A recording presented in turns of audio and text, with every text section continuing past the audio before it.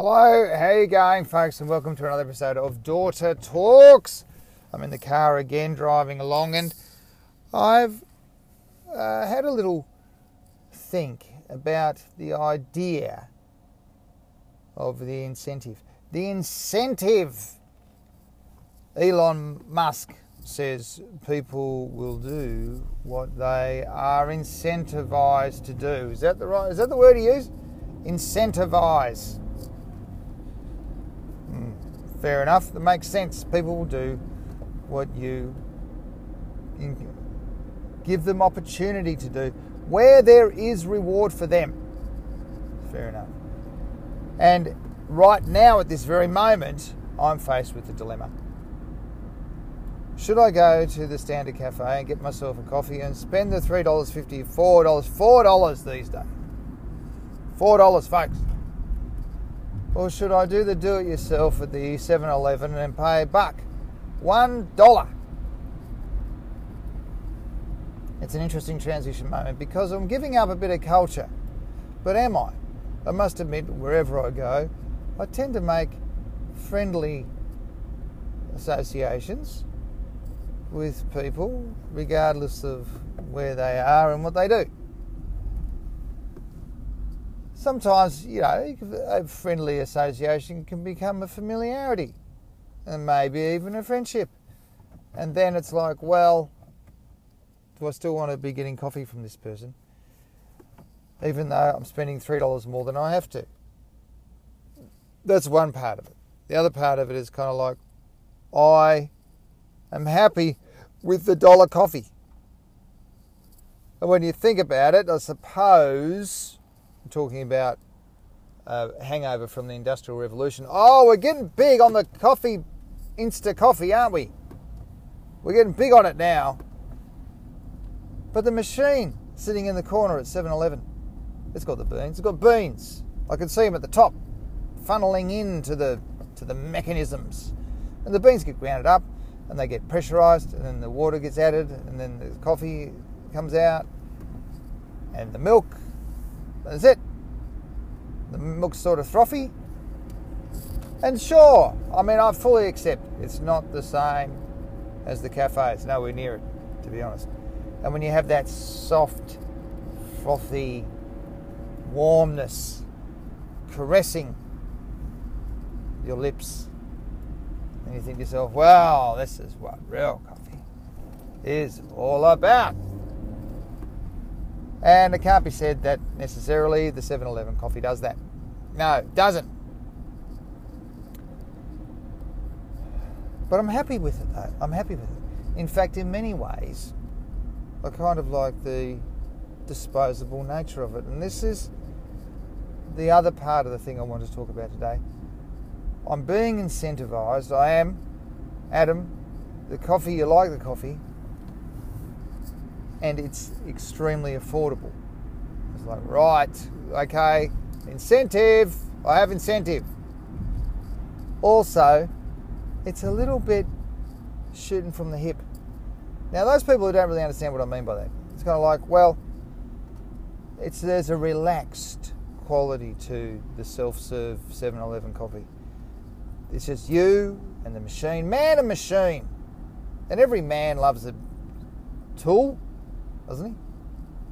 I do, at least. Not that I'm going to put a coffee machine on a belt and hang it around my waist. Though that's not a bad idea. I wonder if you can do that. You're probably a little mini coffee percolator thing, which just goes bang.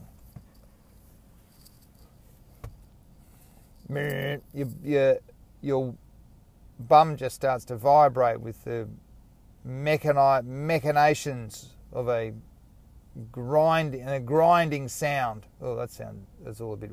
No, that's not quite what I meant to say. But anyway, the point is this: it's not just about money. There's some sort of cultural thing going on with the 7-Eleven coffee, where I feel like I'm kind of, I can buy into the disposable nature of it with relatively guilt-free, which is not true. because there's always consequences, and there's always waste with anything like that. And very occasionally I have to wait for the dude to come from behind the counter, and he's got to press all those buttons to get himself out or to get himself in. I forget how it works. 7-Eleven, it's very... Security is important. And then he's got to fill the milk thing up or empty the waste thing. What is the grounds? Coffee grounds. Past tense plural.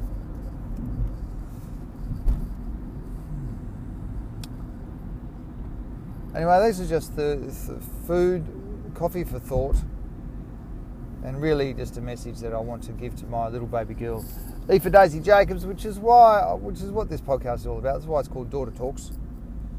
Daughter Talks! Preparing myself for the big ticket questions that my little girl's going to ask me, and obviously she will ask, Dad, is it okay if I prefer the instant 7-Eleven coffee and I'm not too concerned about the whole cafe experience?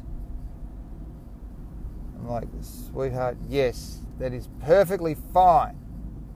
And in fact, it is probably connected more closely to the true nature of our culture, which is a frightening reality. And I don't know, instead of trying to make people less prone to dispose things, to be less wasteful, we should really just change the nature of the things that we are wasting so that they don't really, so that they don't pollute. And we do that. I think there's more to be done in that regard. And I'm not saying because I'm lazy and I want to be one of those people that is entirely guilt-free. No, I'm saying that I think the technology exists and we're not going to win the fight of changing hearts and minds. We're not. We might as well make a disposable coffee cup that you can stick in the recycling, or you pull a little tag and it releases some sort of enzyme inside the coffee and the whole thing just disintegrates before you and turns into mulch that will help a flower grow in a garden. That seems highly unlikely, but in my imagination it's almost scientifically viable. But then most things are scientifically viable in my imagination. That's why they call it imagination. Alright, there was not much to that really. I hope you enjoyed it. Thanks for tuning in.